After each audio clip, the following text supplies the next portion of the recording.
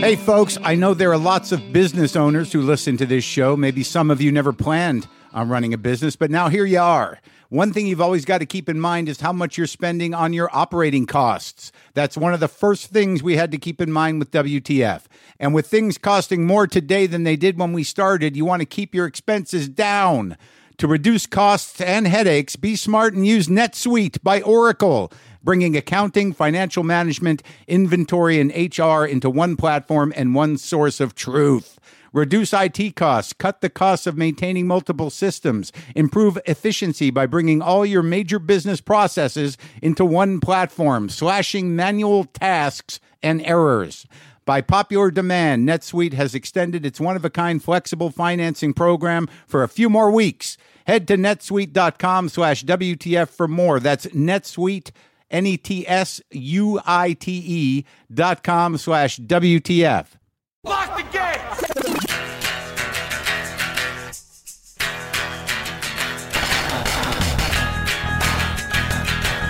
All right, let's do this. How are you, what the fuckers? What the fuck buddies? What the fucking ears? What the fuck stickers? What the fuck stickers? Have I said that before? Anyway, welcome to the show. I am Mark Maron. This is WTF. Thank you for listening. What a year it's been, huh? I've got no list of things to share with you. I've got no best ofs. I've got no breakdowns. I don't really believe in lists that much, except when I'm on them towards the top. Then all of a sudden I'm very excited about any list. But other than that, I'm not really a list guy. My guest today, Renaissance man, Adam Goldberg. You may know him as a musician, as a photographer. Perhaps best you know him as an actor from Saving Private Ryan or Dazed and Confused. But to me, he's just another nutty, half-Jewish guy. We had a good time talking. You'll enjoy it. Okay, good. What have I been doing? I've been, hold on a minute. I'm going to go get a book. Drew Friedman. He's going to be on the show soon. Drew Friedman. I do not know if you know Drew Friedman, but he's a genius illustrator, a genius comic artist.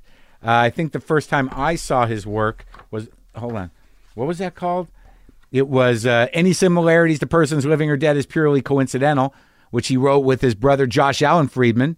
Their dad is Bruce J. Friedman, the amazingly brilliant, dark short story writer from the 70s. Warts and All, he also wrote with his brother. Private Lives of Public Figures. Old Jewish Comedians, 1, 2, and 3. But this one is new. If you're a comic fan, Heroes of the Comics, Portraits of the Legends of Comic Books. This is a nice Christmas gift. This is Drew Friedman. Great comic artist. And he wrote all these little pieces on people like Max Gaines, Harry Chesler, Sheldon Mayer, Craig Vlessel, Jerry Iger, Will Eisner, Al Jaffe, Stan Lee. All these people that I know very little about, but you comic heads. It's a beautiful, Mort Drucker, Mad Magazine, folks. Am I right? It's a beautiful book. So if you want to pick that up, Drew Friedman's Heroes of the Comics. It's got a foreword by Al Jaffe. Al Jaffe, who changed my life through Mad Magazine. Did Mad Magazine change your life? Changed my fucking life. Anyways, love Drew Friedman. I did talk to him. That interview is forthcoming. Everything's all right. I'm trying to not cry. I'm trying to accept myself and others. I'm trying to put love out into the world. Oh, my God. It's screener time. I'm a member of several unions, and some of those unions have awards. I get these screeners because I'm a voting member of this or that. I watched Still Alice with Julianne Moore about the woman who gets early onset Alzheimer's. She's the fucking best actor in the world. Oh my God, I've always thought this. I want to talk to her so bad. Do you know that like years ago, I guest hosted 4 episodes of Later when they were looking for a replacement for Greg Kinnear. And I so badly wanted to interview Julianne Moore. I was terrible at interviewing, but the people I ended up interviewing, who did I end up in? What's that comedian's name? Jessica. Oh, shit. Lisa Ann Walter, Robert Loggia, David O. Russell, Roger Ebert. Those were the 4 I ended up interviewing. But I never got to talk to Julianne Moore. Anyways, Still Alice is a profoundly moving little movie that I was watching with Sarah, the gal I'm dating, and it was one of those movies like, I think Americans have sort of they really need their movies to end well. They really need because I've heard that some people are like, I'm not sure about that movie. There's no reason not to think that's a great movie other than the fact is it's about a woman with early onset Alzheimer's, and there's no way it can end well in some respects. See, that's the twist of that movie, because I'm midway through that movie and I'm saying, like, do we even need to watch this? But I want to watch Julianne Moore, but like, this is brutal. You know, Alec Baldwin's in it and there's a great supporting cast, but where it goes at the end and what it takes you through as she deteriorates with this disease is profoundly human. And the way this thing ends is so perfectly poetic that it's celebration of humanity through this trying, tragic story. It flipped my mind. I really, after that movie, after I watched her, her performance is spectacular. But the way that button at the end, the way it ended, I was sort of like, you know what? You know, life is what it is. And it doesn't end well for anybody. Maybe if you're lucky, you go quick. But it's a very human thing, dying. And there's nothing you can do to stop it. But it is part of it. It's part of the journey. But see it. Julianne Moore is amazing. I went and saw Inherent Vice, Paul Thomas Anderson's film. Loved it. Don't know what anyone's problem with this is. It's based on a Thomas Pynchon book. I believe Thomas Pynchon had a hand in the creating and writing of it. Paul Thomas Anderson is a genius. Even when he's inconsistent, he's still a genius. But man, this movie was a journey, a sort of kind of lyrical, poetic, half hallucinated jaunt through the transition from the 60s to the 70s with all the layers of crazy Pynchon-esque bullshit, all the paranoid, weird connections that he invented it. I guess it's a private eye movie. I don't think it fucking matters what kind of movie it is. It's just layered and funny and bizarre and loaded with the real guts of what the United States was like at that moment. And I have a hard time understanding it. And I think hopefully I'll get to talk to Paul Thomas Anderson. I think that might happen. That's all I'm going to say. That's all I'm going to give you. And like any of his movies, I'm going to have to see it another 4 times. Did I mention Adam Goldberg was on the show? What do we got to do now? Let's talk to Adam Goldberg. Sometimes I wish I paid more attention in school, or in some cases, any attention at all. There are probably a lot of things I could have gotten more out of, like literature, and now it's probably not in the cards to go back to school and study the classics. But luckily for us, there's a new podcast called The Foxed Page that dives deep into the best books of all time. This is basically like the best possible college English class, but more relaxed and fun. No pressure of grades or needing to prepare something to say in class. It's only the books you want to read and know about, presented by best-selling author Kimberly Ford. Everything from Cormac McCarthy to Madame Bovary, from classics like Frankenstein to modern hits like Lessons in Chemistry. I love Ireland, but I missed the boat on James Joyce. The Foxed Page has a 3-part series on Dubliners, and that's a pretty great starting point. Want to get the most out of what you read? The Foxed Page is for you. Get it now wherever you get your podcasts. Should we?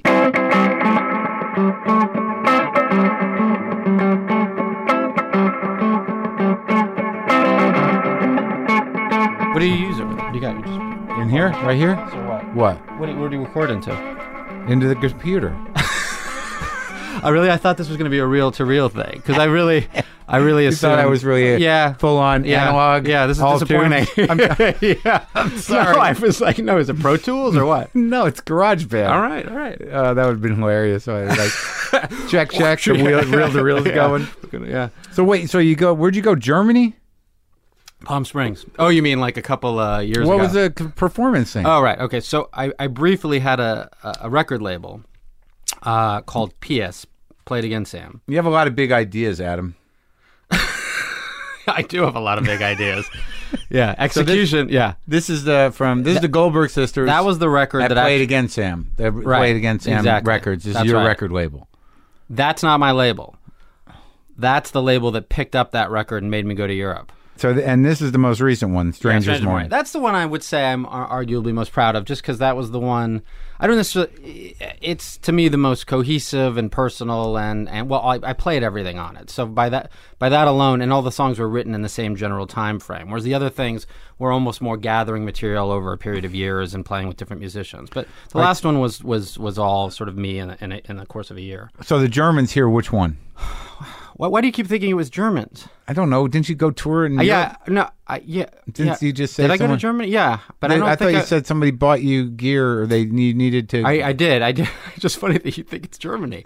I think I just said Europe, but I think it's a Saving Private Ryan thing. It is true that I am fixated with Germany, but I mean, you couldn't have known that. Maybe I could have. No, you could have. How long have you been fixated with Germany? I don't know that I'm fixated by it, but I did go to Berlin, and I did feel haunted by it. Really? I did, yeah. And why? Because I went there. I took there's two reasons why. I mean, first of all, I went there to visit the ex-girlfriend who thought prog rock was music made in Prague. Was from Berlin? No. But she was working on a motion picture there. Yeah, a movie. Right. And so, what? I thought if I thinly veiled what it was by calling it a motion picture. How about a film? It was working on a film. It was hardly a film. Really? No, not to disparage the upcoming filmmakers. Yeah, by calling your ex-girlfriend's movie in Berlin. Yeah, barely a film. No, it was a. Doesn't matter. The point is, I don't know. I don't know if it doesn't matter. It does matter, but I was going because the last time I didn't visit her on a film set, she broke up with me from the film set, and in this case, she broke up with me anyway when she got back on the way back from the airport. But you made the effort. I did make the effort, and I have a horrible fear of flying, and it was you? Horrendous. I'm a horrendous flyer. For how long? I even had to bring a buddy. You're not going to take notes. For how long? Since around 13 or 14, around the time I became anxious. But how do you function? I mean, horribly. I function horribly. You're anxious like now? Not as bad as if we were doing this on a plane. But not great. I suggested that to my assistant. I don't know how Adam feels about this. It's weird, but I feel like we take a commuter. If he's going to bring all this gear, we should rent a plane. We should go to San charter Francisco. One. Yeah, exactly. Let's charter a plane for Adam to record on. I think that's probably the next record. It is the next It's about step. your fear of flying. Yeah. And your attempt to overcome it by recording in the air. Sure. It's that Erica Zhang book. What is it? Fear of Flying. It'll be my musical interpretation of it. But the anxiety thing, that's ongoing? Since only about the age of 13. Oh, before that, everything was great? Everything was pretty good. I don't think it was. But I don't think I was aware of the fact. Well, you don't remember. Yeah, I start looking back. I was like, oh, there were signs. I had headaches every day when I was 9 years old. But of course, I had no self-awareness. So right, no, of course. All right, so wait, let's work backwards. So I went to You went to Berlin. The reason why you were haunted by it, you'd been there before with this, to chase down this girl and try to make that work after you blew it before. Well... And she was working on a film that is not really to be spoken of. Well, I mean, no, we shouldn't speak of the film, but we should know. Never speak of it. Never speak of it. But no, so I went for that, and actually thought the place was really fascinating. You know, yeah. But I took a very dark bent, I think. You know, and I took basically the sort of. It took a very historical. It was a very historical vacation, historically bent vacation. In other words, I was like, "Where's the nearest concentration camp?" You said that to somebody. Look, I don't care which one. Where did Jews die? Basically, I looked in the Fromers and I was like, "Where's the closest concentration camp?" Because we're not going to go for 5 hours. We're not going to go to Poland, right? We're in Germany. They have them here. Exactly. Yeah. Which actually, I wasn't really. I don't know how many there are. Well, there's one that's right outside of Berlin, which was an early one. No, can't remember the name. Oh, an early one. A very early one. We're honing there. It was the early. You don't remember the name? I don't know. I want to make it. I don't remember the name. You just needed to go someplace where Jews died. I did. A lot of mass, Jews. Yeah. Right. And it was upsetting. Yeah. It was also. Imagine if you went to Auschwitz. I mean, this was a smart. I wanted to go to Auschwitz. We wanted to. We couldn't fit it in. Right. I became then obsessed about. I wanted to see them all. I don't want to go to the big one. You know. How many are there? Like 12? I don't. I'm not an expert. Although Netflix thinks I am, because every fucking time I log on, they suggest, and literally now they suggest, human lampshade. That's the. I'm not kidding you. Is that a movie? There's some fucking documentary about the. Whether it really is a reality or not? Yes, exactly. And is it? I wouldn't watch it. Actually started to. And I turned it off. It was about 3 a.m. Because that's one of those myths that we heard when we were in Hebrew school. That's I don't know how Jewish that's you what are. they're trying to do. I went to Jewish day school. Yeah. First of all, my mother wasn't Jewish. Right. But I went to Jewish day school. Well, you know what that means, right? Yeah, but my penis is Jewish. But your dad is very Jewish. My dad isn't, although over the years, he's become, I feel like, increasingly Jewish. Like, this was a man who does not know how to operate his email, yet somehow manages to forward me almost on a weekly basis some Israel kind of stuff. Zionist propaganda. Yeah, my dad's like that too. I got one today. Did you get one today about the shield? No. But I mean, I don't know if they're in the same loop or not. But I started finally sending rebuttals back because it was getting to be a barrage. And I have a good relationship with my dad, but he was never. Do you know what I mean? Like, Yeah. I thought he was Jewish, like me, Jewish, you know? Well, what triggers it? Like, if they don't get triggered by some need to connect with a spiritual thing, they become very loyal to Israel. Is that what it is? Yeah. I don't know why. But it's also, Well, I mean, I do know why, because it's happy, and it's like I don't get invited to, ironically, right? Because I'm considered, quite Jewish, or I'm considered, you know what I mean? People you who did know that me. to yourself. Well, I think I have another point of view on that, but I mean, I think it was done to me a little bit. I mean, like, sort of in vitro, but the point is that I never get invited to seders. I always want to. I don't either. Never. My mother's Jewish, and I Right. don't get invited. Nobody invites me, but my dad is very happy this, happy that, happy blah blah blah, and this shit. I swear to you, I didn't get a bar mitzvah. They didn't give a fuck. Right. But now, like, he wants to feel connected. He found Israel. I would say he didn't find God. He right. found Israel. That's right. I think that happens. He's probably Republican now. He started to move further to the center, but then he moved back after it took the entire first, Bush Jr. term. The second one or the first one? Second Bush. Yeah. But it took his entire term For him to move back to the center left. Right. Because he was going right over. He was in Iraq with Bush, right. basically. Well, 9/11 fucked a lot of people's heads up. I guess so. Yeah. And he just kept moving further and further and further to the right, and it was just to the point where you couldn't have a conversation with him. So you didn't- and now it's this. Obama was just like, I mean, you can't. It was. No, I mean, it was like the second coming for him. I mean, it was so confused. Politically, I love the man. Anyway, So you grew up here I grew up in Los Angeles, yeah. the whole time? Yeah, I moved. You got brothers and sisters? Well, my father and my stepmother, when I was in my 20s, had 2 daughters. So you have 20-year-old half siblings. Basically, teenager and but teenagers. That's interesting. Yeah. I mean, it's kind of. And your mom is where? She's in Topanga Canyon. She's a therapist, psychotherapist. What kind of therapist? A psychotherapist, a therapist for psychos. Okay. A psychologist. A psychologist. A psychologist. She Not has a PhD. psychiatrist. Not a psychiatrist. So she has people come over. She has a practice, and she's got regular That's right. customers. And Yeah. she lives in a nice house. And the office is in the house. She does have a home, but the home office thing is very recent. Oh, really? Yeah, she mainly had she has an office in Santa Monica and in her place. She's always She been splits a her therapist. Not really. No. That's new. She was a showgirl. She wasn't. No. But she was when she met my dad. I think she was. No, my mother's gonna fucking kill me.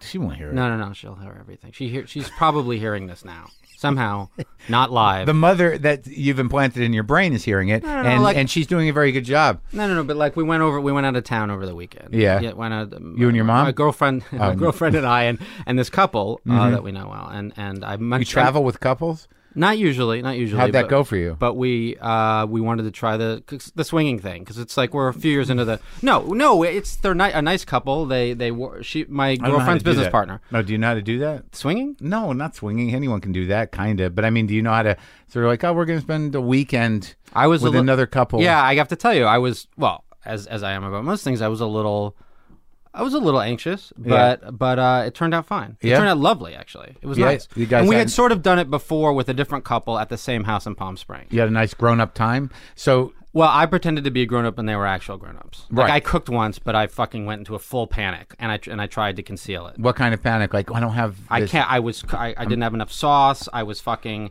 I had made too much pasta for the amount of sauce. They wanted to help out in the kitchen at the same time, and I didn't want to say no, don't. Yeah. But really, it makes me fucking insane. When there's someone there, like, do you need now this? they're gonna hear this.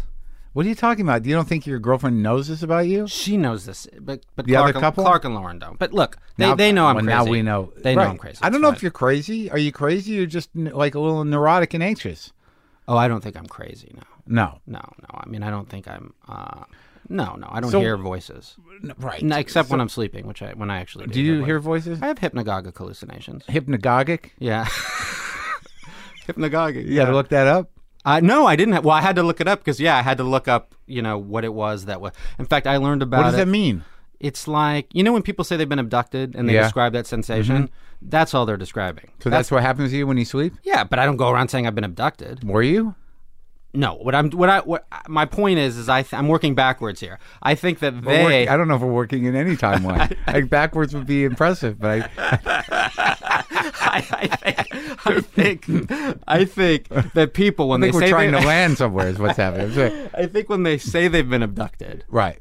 Back to Palm Springs. So my mother texts me, "How's the eggplant parmesan?" My point being, is that I at one point had told my mother that Lauren, one of the members of the couple, the female member of the couple, Right, Clark and Lauren, made an amazing eggplant parmesan. Okay. And how that was interesting because I don't like eggplant. Right, or but eggplant you enjoyed- parmesan, but I love hers. Wow.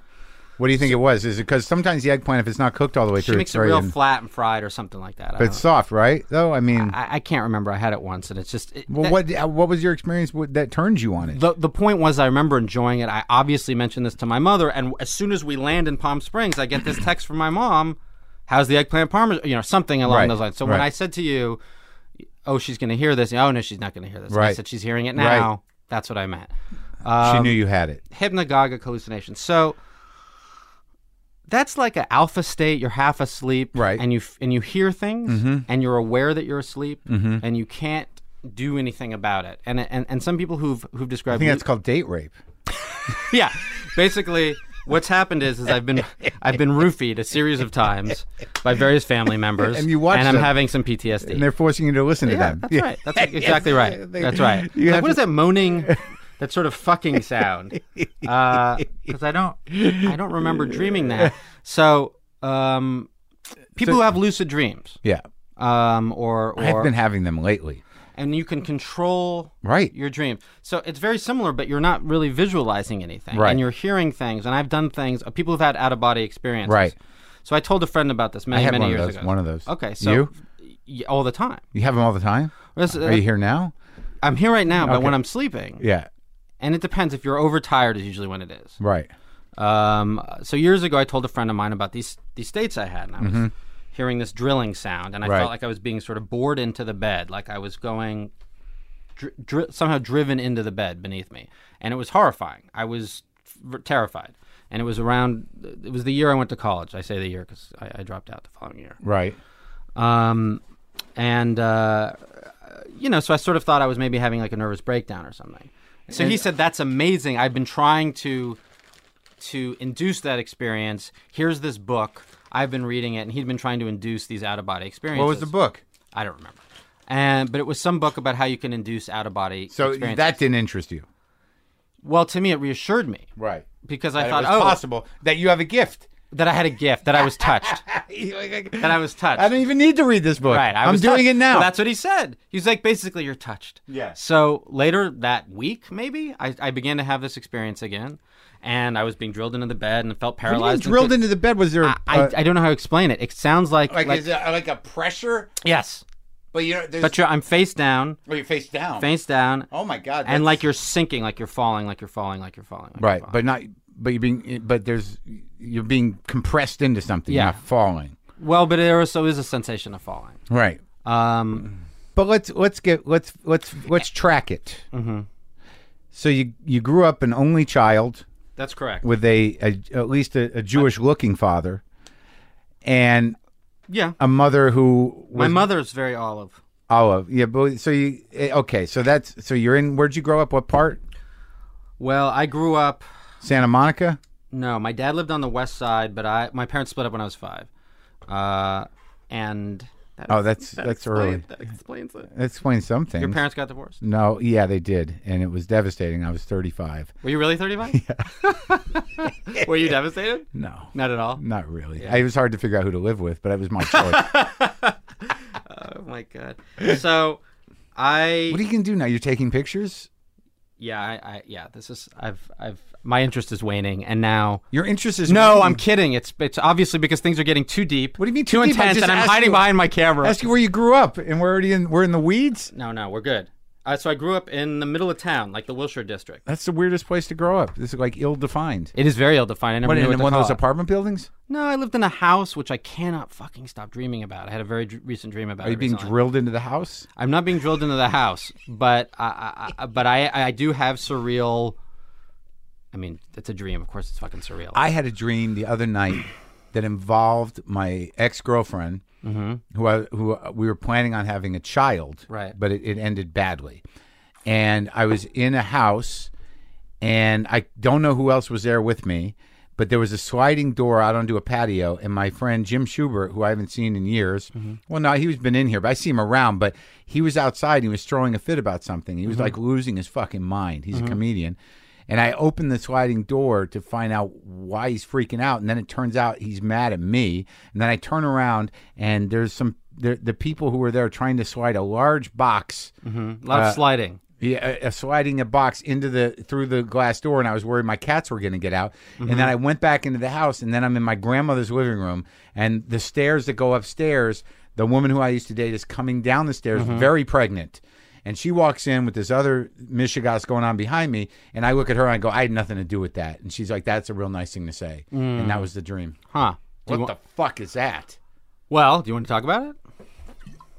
It's not time for that. How ex of a girlfriend? About a year. Uh-huh. You haven't seen her in a year. No, but I Do hear... you still feel a little haunted? Yeah. Yeah. Well, yeah, I do. Yeah. Yeah, but what has that got to do with Jim Schubert and whatever the large Well, box there's was? maybe a lot of day residue in there as well. Did you Day residue? That's true. Yeah. That's Did what you- it did was. you talk to him, get a message from him? No, but at the comedy club I was working at, he was coming the following week, so I Right. saw his picture Right. every night. Right. So okay. That's That's why what he it's called, day residue? Yeah, that's why he was there. I mean, what he represents, of course, is Me. Yeah, probably. I'm on the outside screaming, Yeah. and I just can't get, I don't know. Yeah. Well, keep What- talking. My work is almost done here. Keep talking. And I can't get that box into the house. You can't get and the box in I'm the house? worried. I can't, I'm not You're making, having. I'm not making changes because I'm afraid to Well, you don't want to take responsibility for something, also. Is that true? It Well, sounds- it sounds does, like it, yeah. yeah. She's not pregnant. Right? No, I know. Well, I'm not, Yeah, maybe that's true. yeah. Yeah. Did you instigate the breakup? Yes. Yeah. Do you feel guilty about it? I feel it saddens me, but I didn't see a choice. Okay. Yeah. So I don't know if it's guilty, but it's sad to make choices that Yeah. that maybe part of you is not emotionally wants to do, but it has to do. Did she live with you? Yeah. She lived here. Yeah. Okay, so you grow up in Wilshire. I grew up here. I went to school at a private school called Oakwood in North Hollywood, where a lot of like famous people, but not kids the went. weird one in the Santa Monica. Not Crossroads, Not but Crossroads. it's similar. There was Okay. 3. I didn't actually get into Crossroads. I'm still bitter about it. I was waitlisted. Have you tried recently? I guarantee you, I would not get in now. What little I retained from Oakwood. So what is Oakwood? Do you mean famous people like Oh, movie- it was just like it was. celebrity people? Yeah, it was just one of the. It's like there's sort of 3. Well, there's several. Fucking L.A. Yeah. for one thing. So it was a But private- what'd your old man do? Like, were you in show business? No, he had a wholesale food business until really recently called Goldberg and Solvay Foods. Really? Yeah. And And his father was in the food business. exporting type of stuff? Or?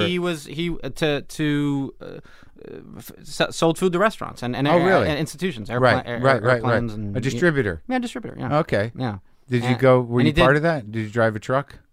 No, as a kid, I used to answer phones there. I thought Yeah. it was really exciting. Yeah, you at know? the warehouse. Yeah. Yeah. Yeah, where down Dad works. in Vernon. Yeah. Where, you remember in Cary where they go and get the pig's blood? Yeah. It was right near where we worked. Really?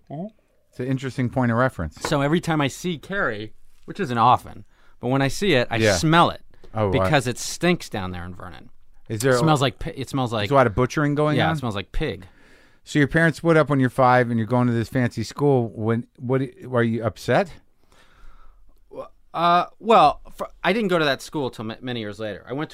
That's when I went to the Jewish school after they split up, and I used to sort of like, I like to exaggerate the divorce because I think I wanted it to be more. I like to talk about it a lot. I remember a girl I was trying to impress in the 2nd grade, asked me about my dad, and I said, well, it's like Star Wars, because I had just, I guess, seen Star Wars. Right. And she was like, oh, you mean he's dead? Because I was alluding to Luke Skywalker having it. And I was like, no, but I only see him on weekends. And I was like, because I thought that was kind of cool. Yeah. Yeah. No, to be honest, I thought I took the whole thing in stride, and I think it was only really in my mid-30s that I started to realize that it really fucked me up. When you start to ask questions about why you are the way you are and track them back? Because here's what happened. Yeah. As I went to therapy so early on that it almost became... How old? Very early on. Are you afraid to say? No, I'm not.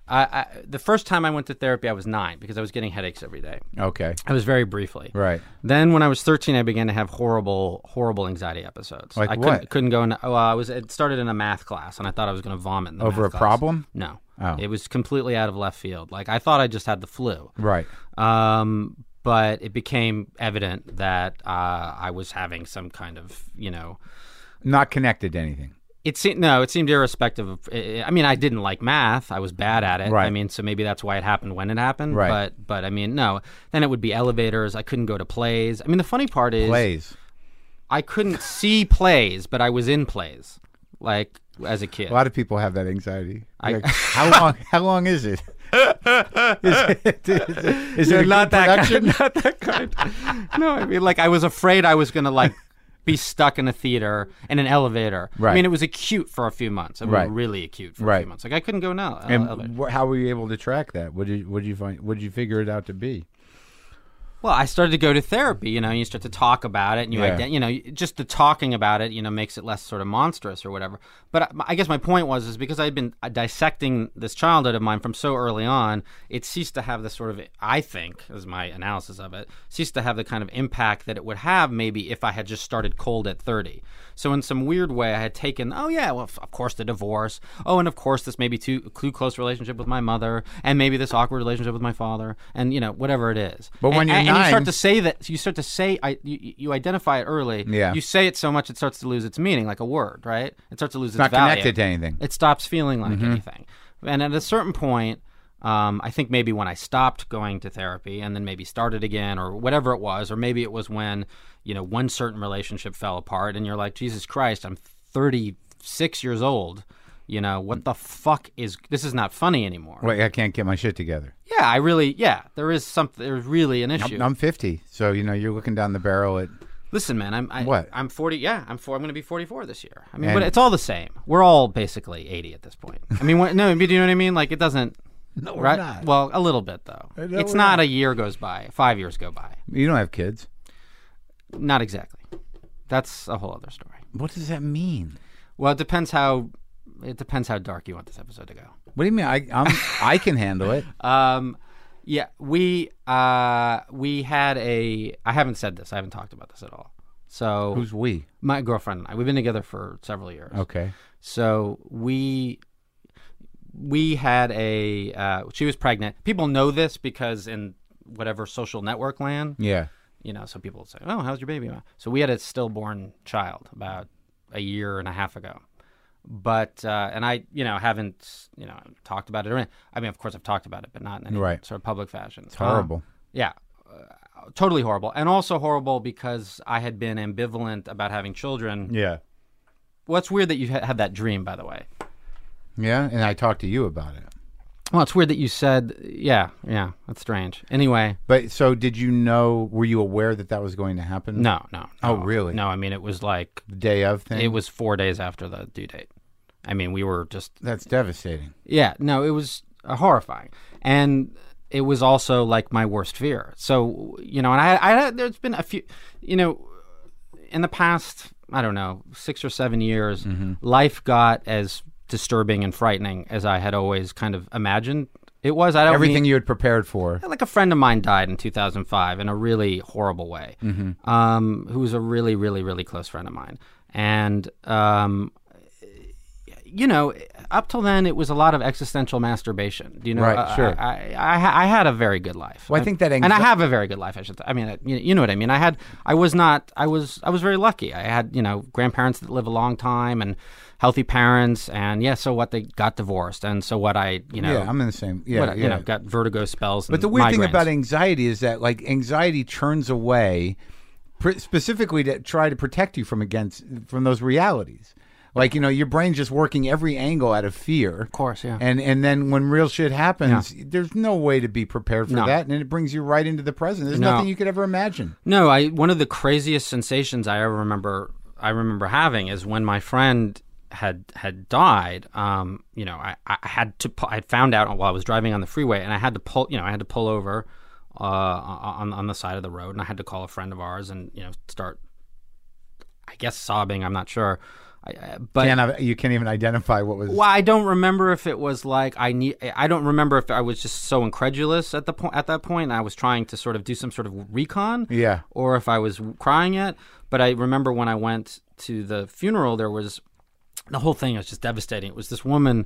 I feel like I should identify it as this woman, this 21-year-old girl, who I guess had gotten into a fight with her mother, and wanted to kill herself. So she drove 100 miles an hour through the streets of Chicago and rammed her car into my friend's car to kill herself.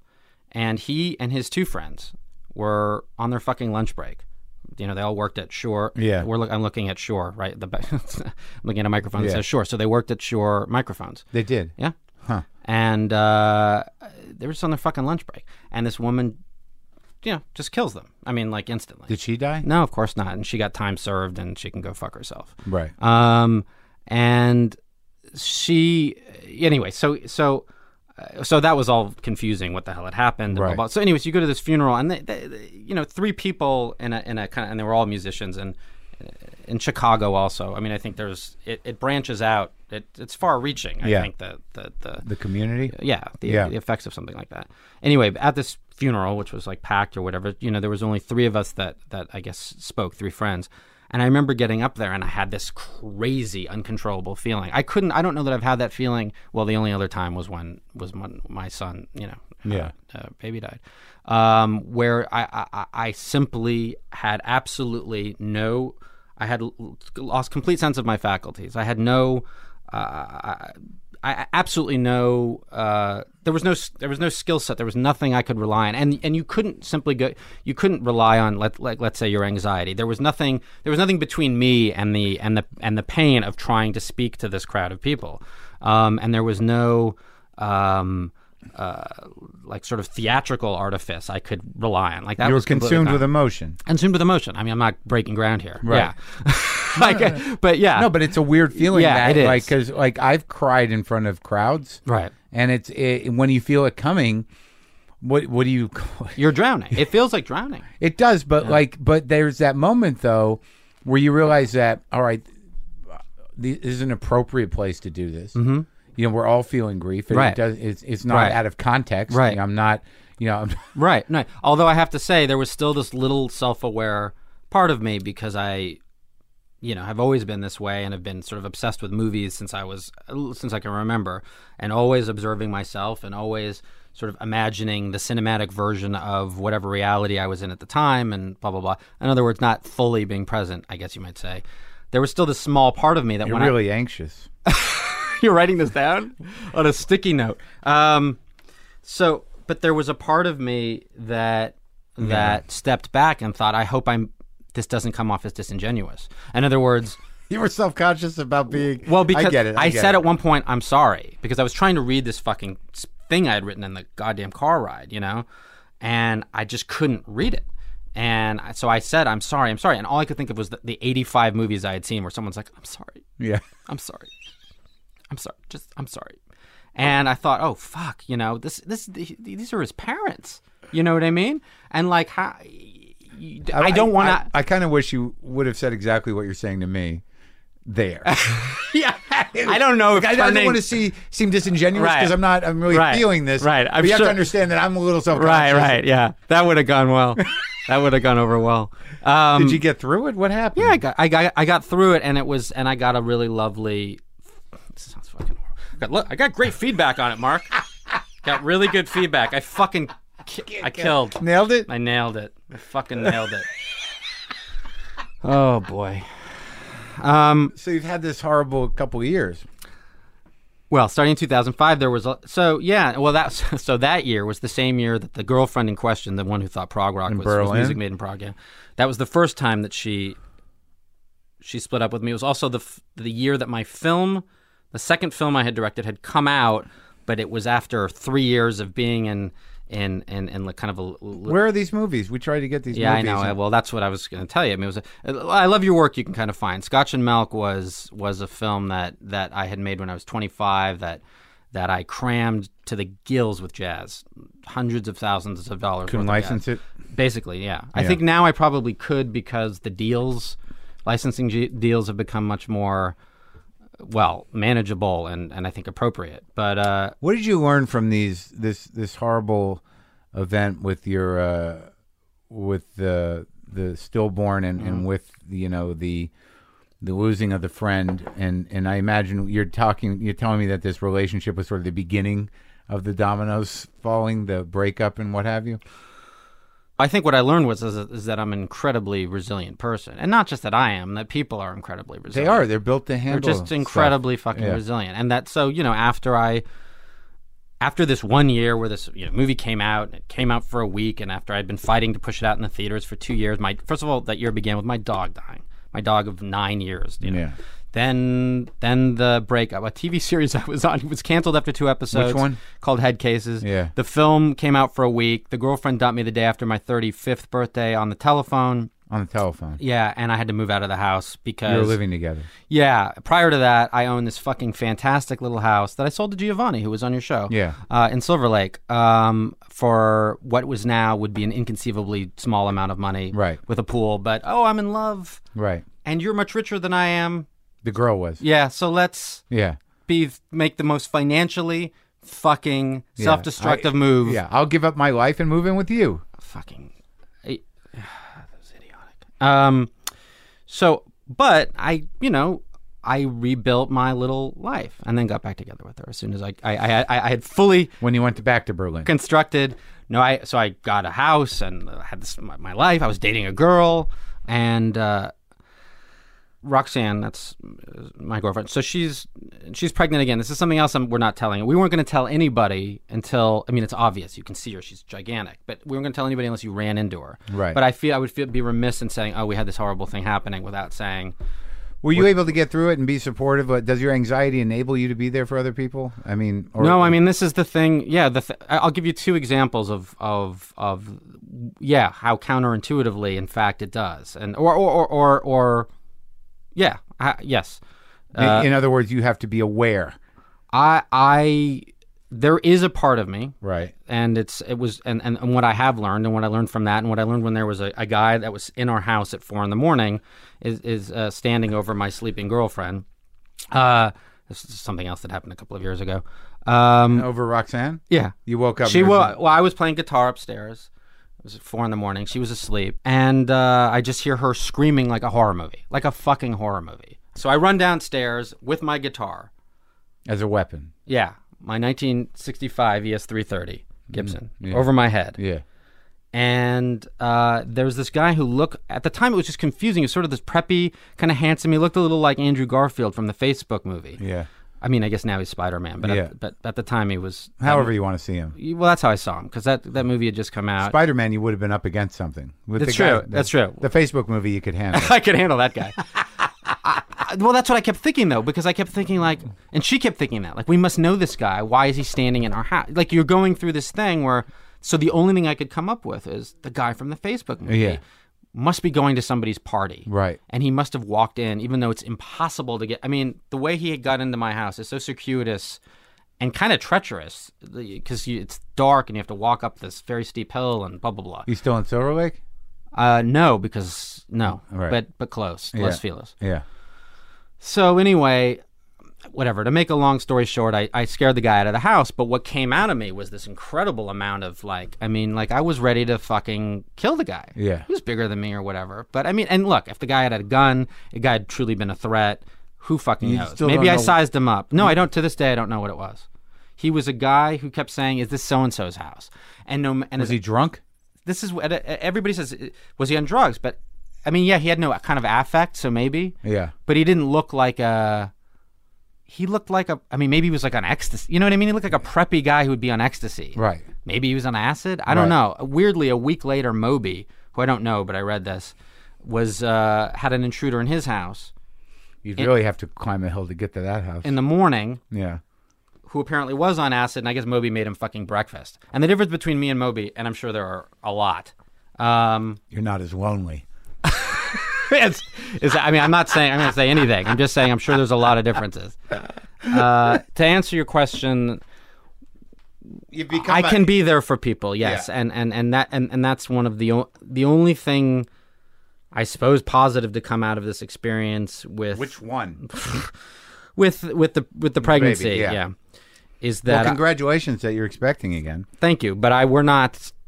I'm telling you to balance the story out, right. But I don't feel. Unfortunately, we're both fucking scared. Freaked out. Yeah. It's just not fun. Scary. It's just not fucking fun. Yeah. How long are you in? I don't know when this is going to go up. You might have a child by the time this airs. Right, or not. Another, All right. Well, that's how it is. Try to be optimistic. I know, but it didn't work last time. Although, actually, I don't know that I was optimistic last time. Which, of course, then I started. Did you get any answers about it? Yeah, some very kind of oblique things. Like, we had these extensive sort of tests done, which showed some incredibly, if you Google it, you will find a paper which cites an incident of this, like some crazy chromosomal aberration, except that's not, they're saying that we could have that. You and I sitting here could have it. So it was a mystery. No, it's a mystery. It's a sad mystery. And most of them are, apparently. But you seem okay now. Well, I mean, what? I mean, no, yeah. I mean, general. Yeah, I mean, it was a weird year because that happened, and then I went almost immediately, and I went, I'd made this record towards the end of the pregnancy. The pregnancy, Stranger's Morning, right? So that took on kind of weird, eerie prescience in some weird way. And people can get this record. The record you can buy. The movies, you're fucked. What are you gonna do about that? When can we? Well, no, I Love Your Work you can find. It's on DVD somewhere. All right. And then it's on Netflix? No, I don't. I think you have to brand it on Netflix. I don't think they stream it. I don't control these things. It was an ugly battle. I no longer had. It was a really ugly situation. Are you gonna? Do you have something you want to do more of directing? Yeah, that was what I had intended to do. Somehow I got sidetracked and now I'm an actor. Oh, really? Basically, yeah. But you've been acting since you were 20. It was a way, right? But I made my first film. I made my first film. Well, yeah, when I was about 24, 25. When was your first acting gig? 19. What was it? But I was making short film. The idea was like I applied to NYU Film School. I just didn't get in. Yeah. But I always argue it was because it was like the last year before they accepted films as part of the entrance requirement. Yeah. Isn't that bizarre? Yeah. So you're growing up, you're going to therapy, you're living with your mom, who's not a therapist yet. Your dad's selling meat to hotels and restaurants. Right. And you're here in Los Angeles. Mm-hmm. You get to be about a teenager. You start going to the fancy school. Mm-hmm. So when does your interest start in the movies? So you say to me that you've always found a tremendous release. Like when I was a very little kid. Like what was it? Like what were the ones on loop? Which were the movies that you were like, that's the greatest movie in the world? I got to see that again and again. Well, I mean, it would sort of change. I mean, I think like when I was 6 and 7, it was sort of obvious sorts of things, like Rocky. Yeah. But to me, it was like I left Rocky. I mean, saw the movie in the theater, and I left, and I was shadow boxing. Sure. I was like, I want to be a boxer. Yeah. So I went and took boxing lessons. But then I also started putting on little scenes for my parents. So I remember combining. Both your parents remarried?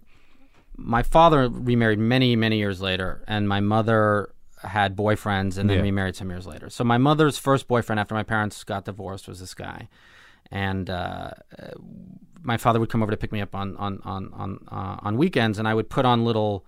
I'd sell him a ticket. Yeah. Sort of make this, kind of make this joke that Yeah. I had to sell my poor father a ticket to fucking pick me up to see me. He already had to deal with like this fucking hulking ex-boyfriend or hulking new boyfriend of my mother's. Yeah. And we would perform. I saw some kids do Macbeth at the Jewish Community Center. Yeah. So I made my mother, and Werner was the guy's name. Things Werner. weren't bad enough.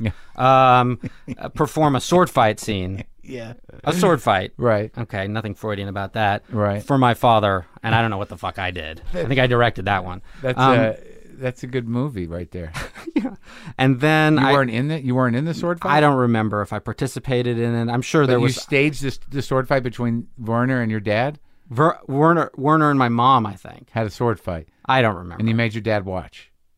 Basically, yeah. It sounds like I love that as a scene. And you're like 9? How old are you? Oh, I'm like 6 or 7. 7 years old, maybe. So you were trying to resolve some things. Oh yeah, but but that was the thing. I immediately became like a performer. So then I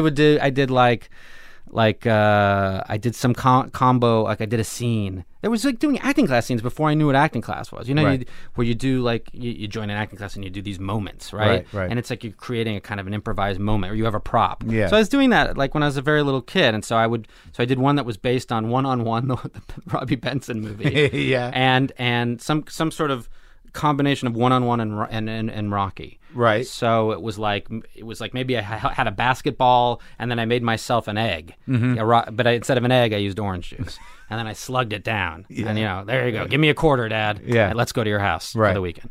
And then over time, as time went on, I joined acting classes. I was in plays, and then I became really interested in making films. I used to shoot all these Super 8 films, and then video when video cameras became available, and editing them just for my own sort of pleasure.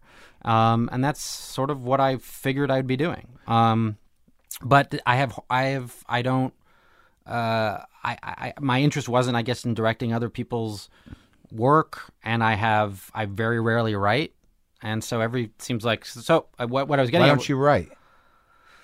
I don't know, I do, but I sort of have this thing where, I guess if I'm going to make a film, I guess I feel like it has to be a sort of an all or nothing deal. I've never been somebody who could, well, arguably I have some version, I don't know if it's ADD or whatever, but like, that's an all encompassing, you have to set aside. You get anxiety about finishing.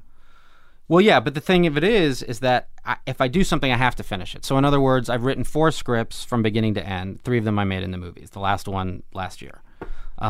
Which one's that? This film that I'm driving from here to the sound mix of called No Way Jose. Uh-huh. So that's the first film since I Love Your Work that I wrote and directed. But yeah, I don't know. It's not. And you're in it? And I'm in it. This one I'm in. Yeah, I'm not. What's it about?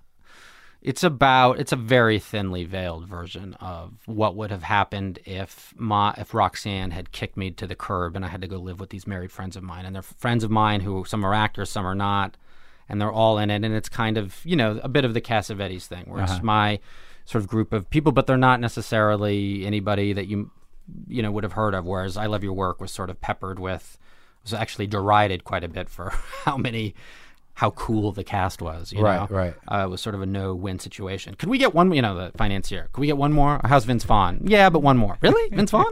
Okay. And then in every review, it's all this derision about how many recognizable people are in the movie. Like every fucking movie isn't like that. But anyway, so of course this time it was like, can I get money for the movie? Well, do you have? No, and I'm not going to, because I'm not going to go down that road. And so this was a much smaller, even smaller than the last movie. But you were able to, the budget we cobbled the financing together, and it's very small. And we made you it for play some slightly heightened version of yourself? Yeah, it's a kind of it's me. It's a version of me if I were a little more Mexican. Mm-hmm. In it, I'm 1/8 Mexican. In reality, I believe I'm something like 1/64 Mexican. Okay, so it's a guy who's a kind of a washed-up indie rocker who now plays children's birthday parties with his band called the Borges. Mm-hmm. And his fiance, and he's finally going to get married. He's finally going to, and he's about to turn 40, and he's going to commit. And all signs point to sort of him having maybe not a perfect life, but a life with someone who balances him. He's the crazy neurotic one. She's more stable, but she discovers something about him. Okay. and she kicks him out of the house because it's sort of a deal breaker. And then and then he sort of decides that it was for the best. Well, yeah, I'm better off alone. I'm better off sleeping. I'm a guy who's supposed to be on somebody's couch, right? So it's sort of that struggle. Well, that's good. Yeah, I mean, it may not be good. I mean, you don't know. It could be terrible. What, did you cut it already? Oh yeah. I mean, there's nothing I can do about it now. It's like, it is what it is. Right now, I hate it. I think it's the worst thing, honestly, ever made. Not that I've made. I'd be really selling it. I'm sure everyone's very excited. It's just horrible. Well, where did it start? How did you end up in, what was your first movie? Mr. Saturday Night? Yeah, strictly speaking. I always say Dazed and Confused was because, I was in it more. But yeah, technically, the first movie job I ever got was Mr. Saturday Night. I thought it was all going to change. I remember. I remember when I got that call. I was like, remember in The Jerk? Yeah. When he ends up in the phone book? Things are going to start happening now. How old were you when you did that? Well, I guess I was about 20. And he played 21. I don't remember what I don't know what I played either. It was cut down to, I don't even think I speak in it. I played Julie Warner's little brother. But how'd you get involved? I played Billy Crystal's nephew-in-law. Oh, but how'd you how'd you make the jump? You got an agent? What happened? Right. So I dropped out. So I went to school. I went to school in New York. I went to upstate New York. I went to Sarah Lawrence for a year. I dropped out. The girlfriend, the girl I lost my virginity to.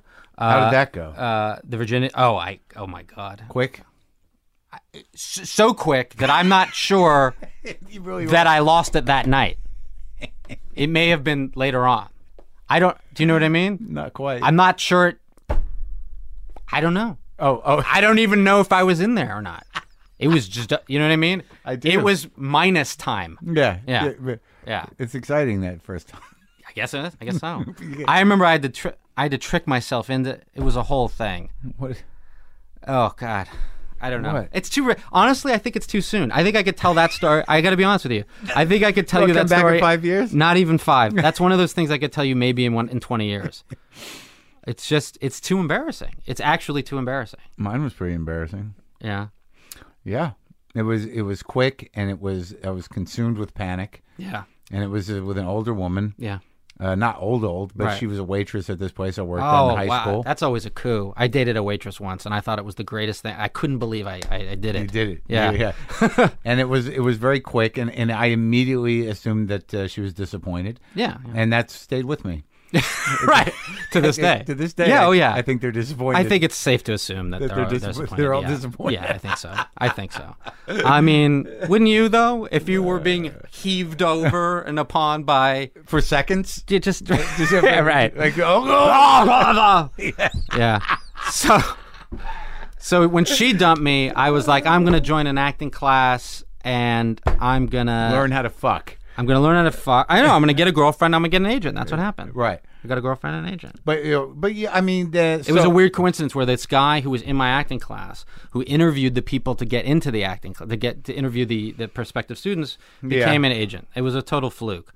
And, whatever success, and it's moderate, you've done a lot to of work. mild, whatever it is, it's always been just a little. But you're good. You're a recognizable thing, and it's weird. Yeah, I'm fine. Okay, you don't have to get defensive, but I mean, I'm But get the job done. But it's get funny. It done. You served a purpose. That there's only room for a couple nutty Jews. You served a purpose. What is this, my eulogy? He served a purpose. No, but you know what I mean? Is that you filled there's a place. Yeah. Yeah. I mean, here's the thing. I mean, I never saw, I never even, like the Jewish thing, right? So as self-aware as I was, and as much as, for instance, growing up, I was a gigantic Woody Allen fan. Right. A huge Woody Allen fan. Sure. In fact... Had to be. It was those films that made me feel... In fact, I had a panic attack watching Hannah and her sisters. While he was having a panic attack. I had to leave the theater. Luckily, I lived 3 blocks away. I walked home and went and saw it again the next day. But, so he was always a source of real, actual, comfort for me. Yeah, me too. Yeah. But But as an actor, I thought of myself as this very, and I still do, actually. I mean, and I feel like every once in a while, like I'll do something like this Fargo TV show where people see, oh, it's like, yeah, he's actually like a well-rounded actor. Right. And that's how I thought of myself. I thought of myself as like an angry young man guy. Yeah. I mean, I was like, that's the shit I was doing in plays. Sure. I was doing, or in acting class. Yeah. I wasn't, maybe there was some funny stuff or some neurotic stuff, and definitely if I directed anything in those acting classes, it would always steer towards that. But it's weird, just as you're talking about this, because I was that way too. But in life and in comedy or whatever, as a performer, but I don't think what we see. No, is not what they see. No, like I was always angry too, but no one was ever convinced that I was Right. anything but this Jewish guy, Right? But with isn't some problems, right? But isn't that? I find that incredibly. I find that sad. I don't know if it's sad. It's just like you're not gonna. I'm not going to be like. Sure. Yeah.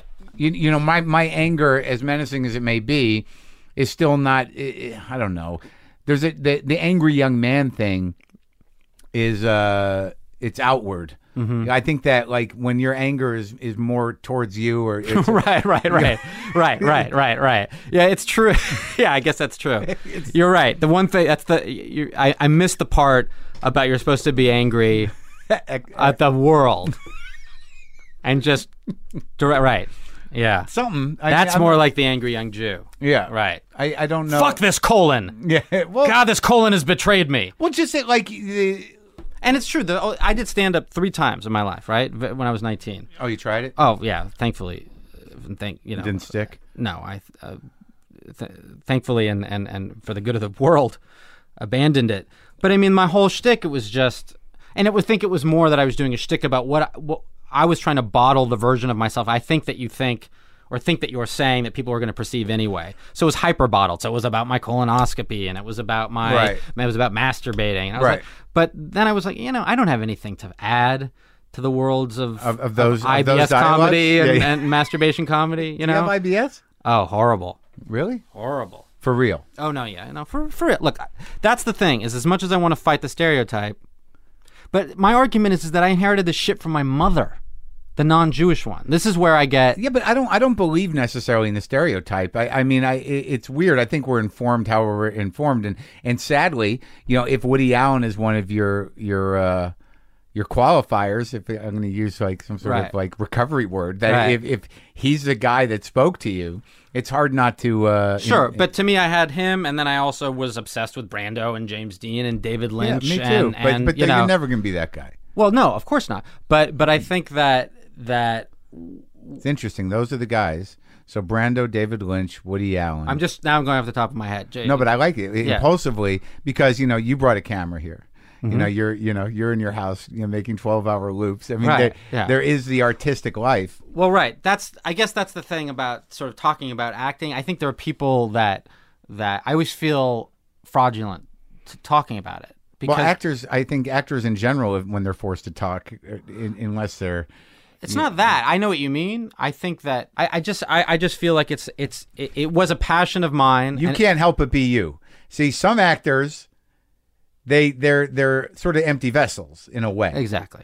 And so, like, whatever you were going to do, it was going to be hard for you not to be typecast in a way. Yeah, I think. But here was my thing: is I always had something to say, and so I wanted to say it in whatever it was that I was acting in. I realized years later that was, as an actor, became less and less interesting to me. And then I would say, okay, if you have something to say it with music. Right. Say it with writing. Say it with art. Say it with... As an actor, just do what the director tells you. Yeah, or find something, or make a point of trying to find something where you get to act, you get to be somebody's instrument. But having said that, and there's something that's really exciting about when that happens. I mean, but that's not a full life for me. No, I get it. So yeah. I envy those people. Actually, I don't. I think for those people who are more or less empty vessels who need to be filled up by other people's words. Maybe empty is like the wrong word I want to use, because there's a lot of actors that when you talk to them, they're relatively flat. But it does. I don't necessarily mean that they're dim. Obviously, they're emotionally loaded up, and if they're, directed the right way or allowed to do the work, they can. No, I think I think the greatest actors are generally. Not always. Listen to somebody like Peter O'Toole speak. He couldn't be more eloquent. But a lot of actors aren't very articulate, right? Because they are in fact like a saxophone, right? And until somebody picks them up and plays them, but right. they're the world's greatest fucking saxophone, right? I will never be that, right? But also you want to do your own thing too. Right, but it became less of a priority also. But ironically, the less of a priority it became, I also think I became a better actor. The things that I'm, let's say, known for, let's say something like Saving Private Ryan, I think is not a great performance. Why? Because the performances got better the lower the stakes. Uh-huh. Some of my better performances you'll never see because they weren't in some high stakes situation like that. But what was it like to do that? That movie was a pretty big break for you. Yeah, it was, and then you sort of go back, and then things sort of go back to normal. No, I know that, but yeah. Still the event itself, you traveled. Sure. The flight was fucking horrible. The flight was horrible. I didn't know that we were going to make it there. It was a horrible flight. And also that scene, as a Jew, and I think as anybody, where you're killed by that Nazi, is so profound. Is arguably the most disturbing scene in that movie. And the most compelling and the most weirdly erotic. It's fucked up. Yeah. It's a fucked up scene. No, and there's an example of something where I think, that is good because it's visceral and it felt honest. And there was there were lots of discussions about how we were going to do it. And yes, there were discussions about how it was going to be hyper real and how we were going to talk and how I really wanted this, whatever it was. But once we were doing it, I always found that with any kind of physical scene, that you stop, it turns off the fucking voice in your head or it turns off the director or the editor. That was something else. I had just made my first film. I was editing it for like a year when I went to do Saving Private Ryan. So I kept finding myself giving them shit because I knew that if you're lying in a scene, there's a scene where Vin Diesel's killed, and that's a 12-hour day, right? So you're just sitting there as rain is pissing on you, and you have 3 lines, and you say them 15 different times in the camera, but that you have your close-up, and it was very, it was kind of extemporaneously as he shot that in many ways because he didn't storyboard it and sort of. It was clear when this was your shot, and I remember very specifically giving him lots to work with in the editing room. But I also remember not being in the moment at all because I thought I'll give them this look and then I'll give them that look, then I'll give them this look and that look, and I'll have a lot to choose from when this buddy of mine's dying. Right. But that and I'll still do that to this day. I think sometimes it's a very practical way, and I think that probably people appreciate that. But because they're not getting one take, they're actually getting several takes. But that's something. That's just being a professional on some level. If you're thinking about your close up and it's like a 15-second, 10-second thing, it's true. That's true. And that's not an unreasonable way to think of it. But when that Nazi is on top of you, right? Well, that was great. I remember that. I remember walking away. I was like, "This is the greatest day I've ever had." No, it really was the greatest day I ever had. Up until that point in my life. The only other greatest day was in Dazed and Confused when I got my ass kicked. Yeah. Why? Why are these there? they're so cathartic. They get you out of your head. Oh, so out of your head. So out of your head. Yeah. It's so great. Yeah. And then you start crying, and you didn't plan to do it because there was another day where Steven said at lunch, he walks by me, he goes, when you find that thing, and you say that's going to be a Shabbat challah cutter or whatever, you find that Hitler Youth knife, he goes cry, and he's walking by me at lunchtime, and I'm like fucking. So we barely shot anything by this point. Yeah. So Steven Spielberg just says, cry. And then what flashes through your mind is every weeping scene in every Steven Spielberg movie ever, and how good those tears were, and how thick they were, and how rich, and I'm sitting there. And I can't they're blowing fucking menthol into my eye. They're like, I'm thinking of everybody I know fucking dying.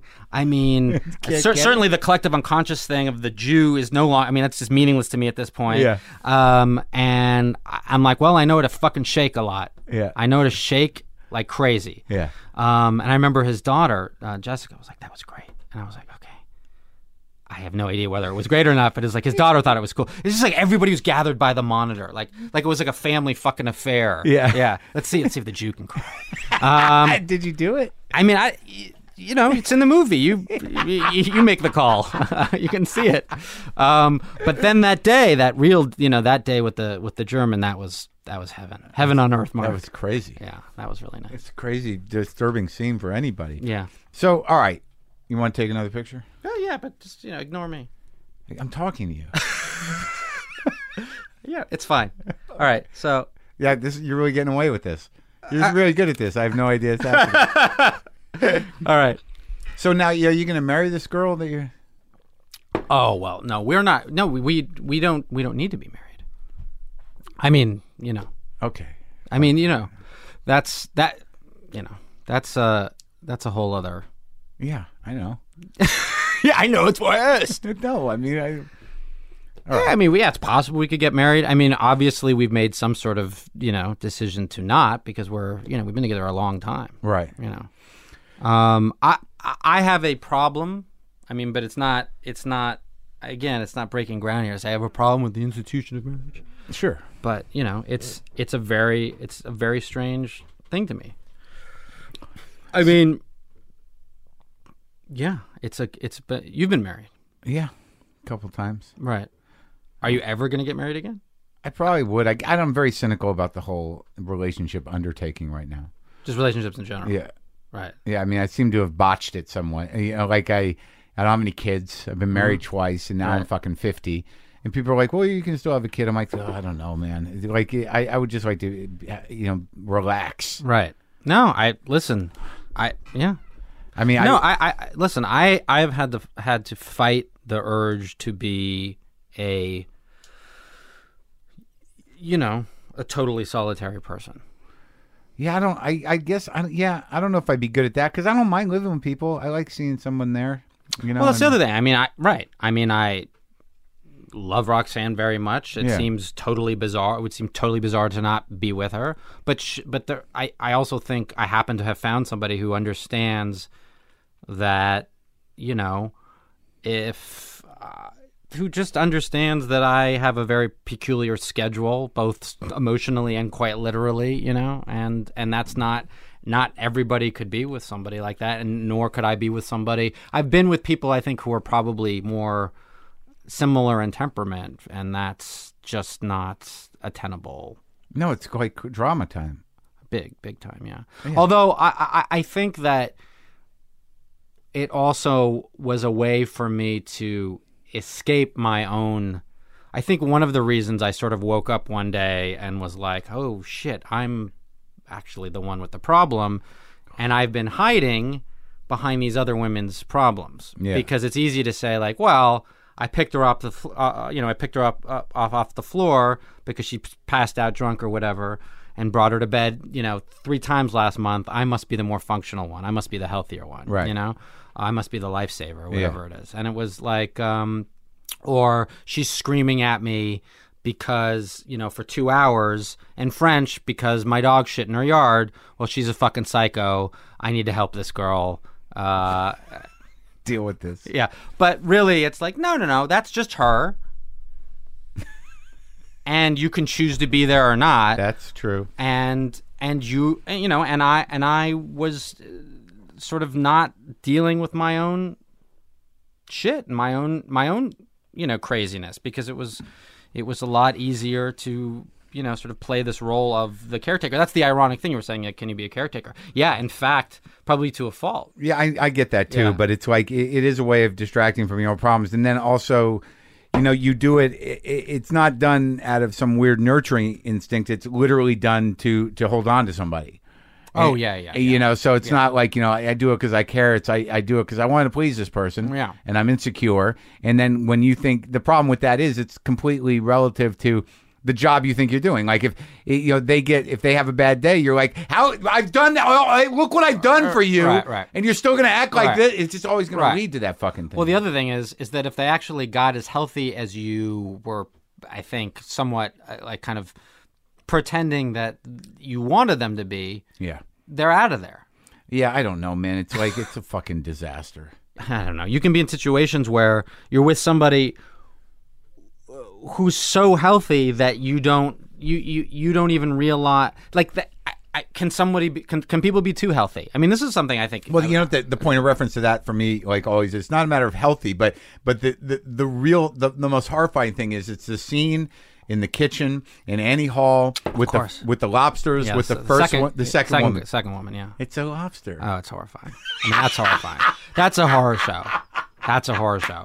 I mean, have you been in that situation? That's the worst. It's just awful. It's just awful. what? Yeah, I know. I don't understand. Wait, is that a joke?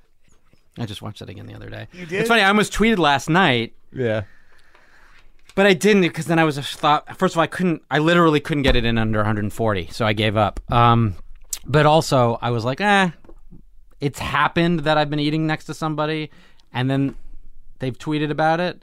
So, like, if I tweet this, but I was basically in the Marshall McLuhan scene last night, except it was with, like, right-wingy hipsters. It was a strange, that's why I couldn't formulate it into a tweet. It was too nuanced. Right. But I wanted to bring out Marshall McLuhan. Right. But I couldn't do it. And it was a guy not impressing a girl, but his Australian friend. Right. About American politics.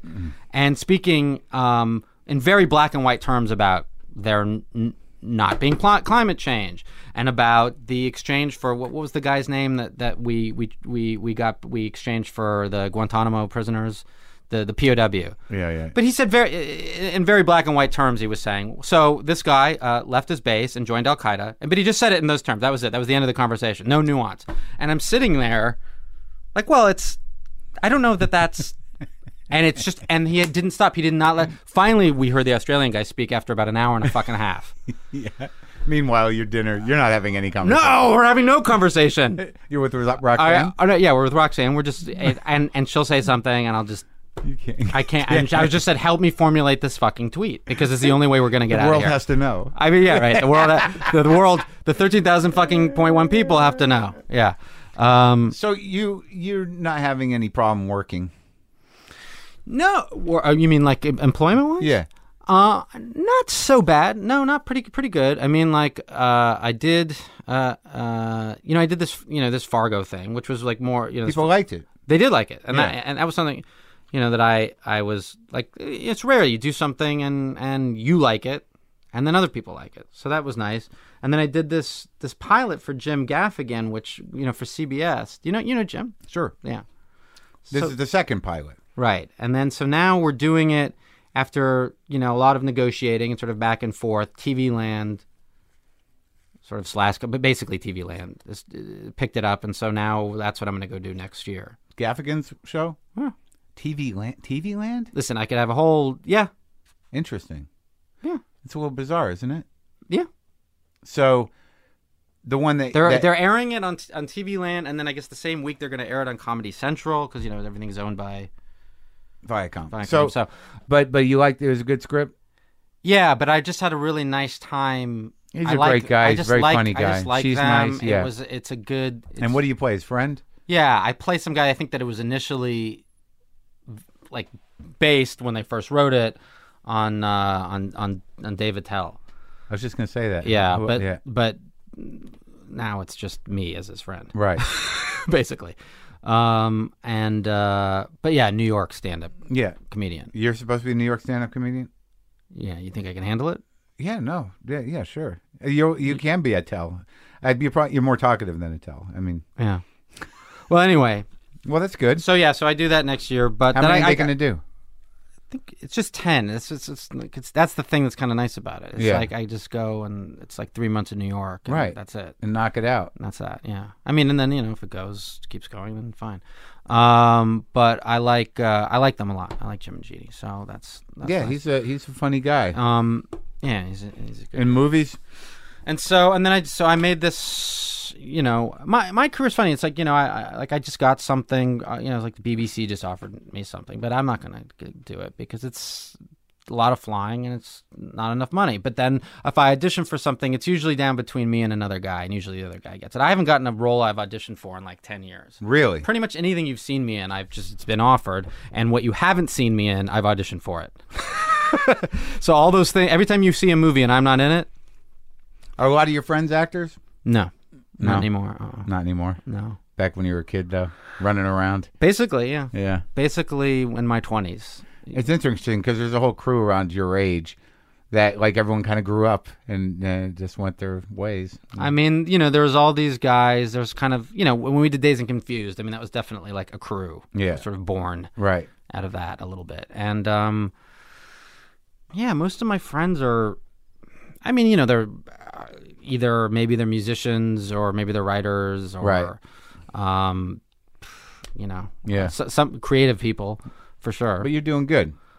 Yeah, I'm fine. I'm doing fine. I mean, the thing, the thing is, you make a film, and it's a very consuming. I wrote this film over a period of a few years. So I wrote it while I was doing a TV series in New York, and I wrote it while once I got back, and then literally June or something of last year, I said I'm going to make this movie, and it was just, and I'm going to make it this year, and period, And so, we went into production, got it together and went into production in October. So since October, so the entire time I was doing Fargo, I was editing the movie in my hotel room. I've been working on that pretty much nonstop. So now we're in the sound mix. So yeah, I mean, so that's the thing. Are you doing all the music? Well, I play a musician in it, so the songs that they play, I wrote, and then I'd had to do some incidental shit, so I had to pretend like in the background there's some mariachi shit stuff, so I posed as a mariachi musician. But to answer your question, no, there's a lot of source tracks in it.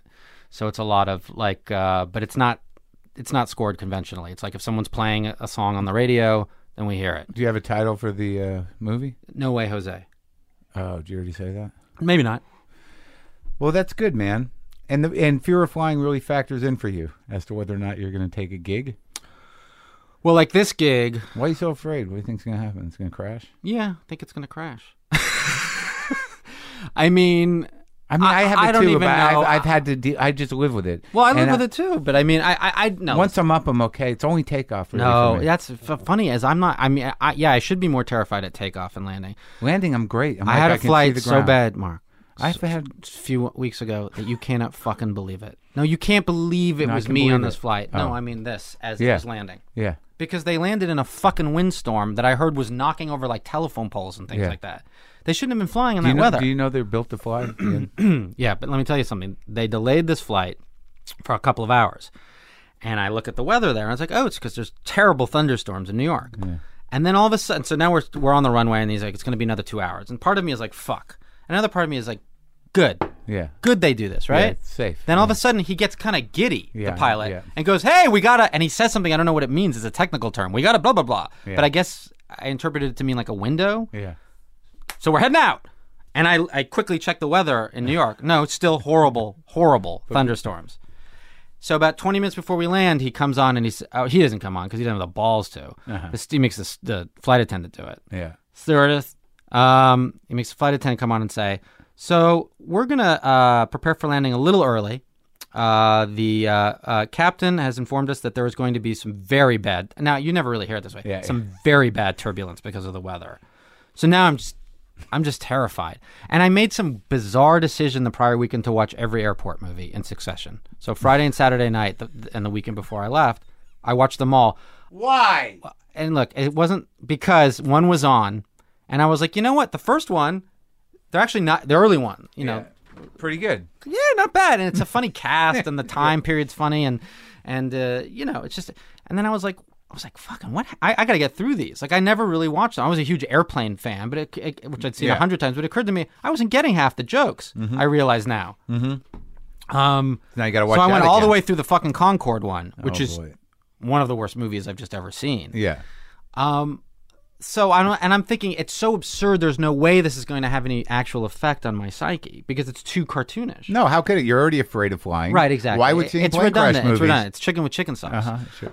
But as it turns out, I think it did have an effect on me. Of course it did. Yeah, and because there's a lot of stuff that's weather related, you know. So you were just maybe trying to knock out the fear by watching fictionalized versions of plane crashes. Yeah, maybe. Yeah, Didn't some work. sort of like aversion therapy, right? Mm-hmm. Yeah. So anyway, we start to land, and I'm telling you, I've never seen wings, and I don't give a shit how far they can bend. I know that. What were you doing to the person next to you? Well, guess what? What? Slightly grazing his hand.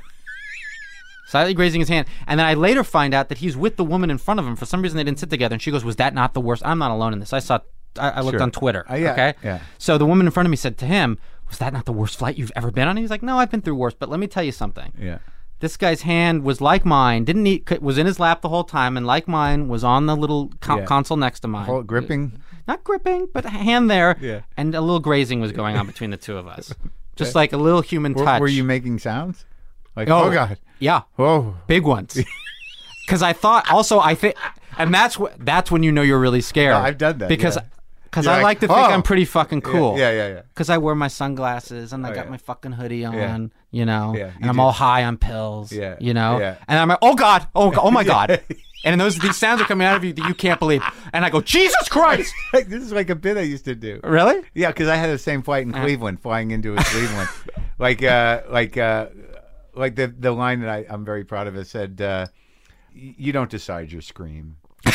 Yeah, right. Yeah. Who's that guy? You don't know what's going to come out. That's right. You know, maybe you have an idea because of you got scared by a spider or something. But you don't really know what you sound like scared. Oh my God. Well, yeah, but my joke is like, because and the guy behind me was literally screaming. Like, oh God, it was that bad a flight. Right. And I say that I'm proud to report that what came out of me when I was terrified to the core of my being was, oh come on, Yes, I've done that. come on, That's what I said. are you fucking kidding me? Yes, I go, come on. Yeah.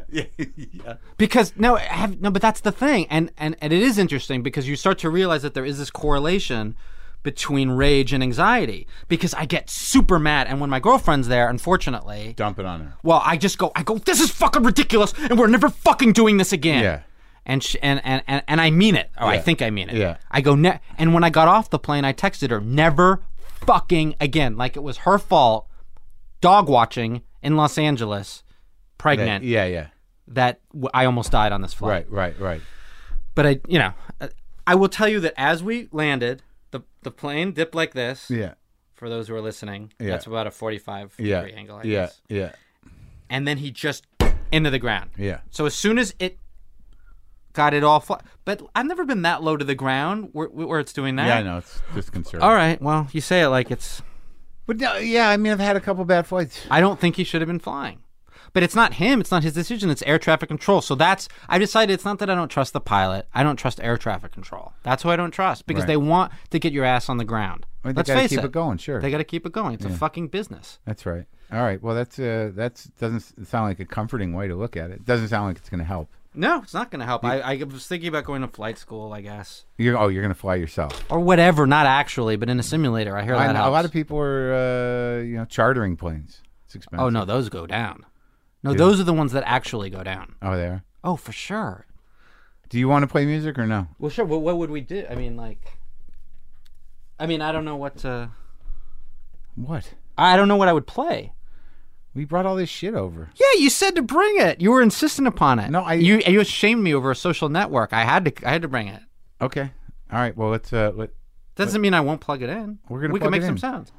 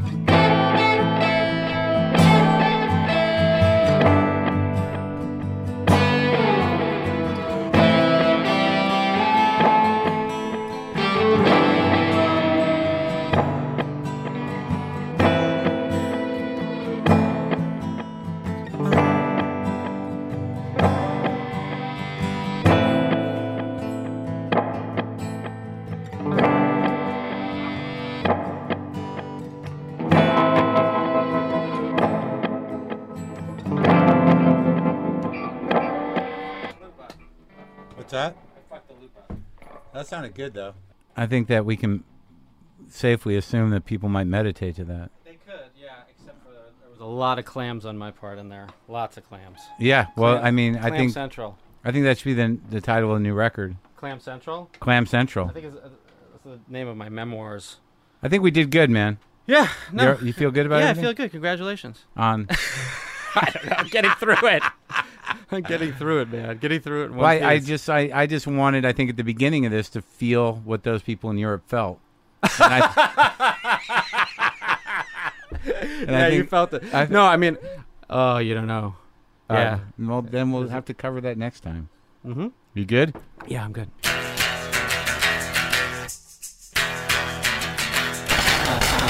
Wow. Right?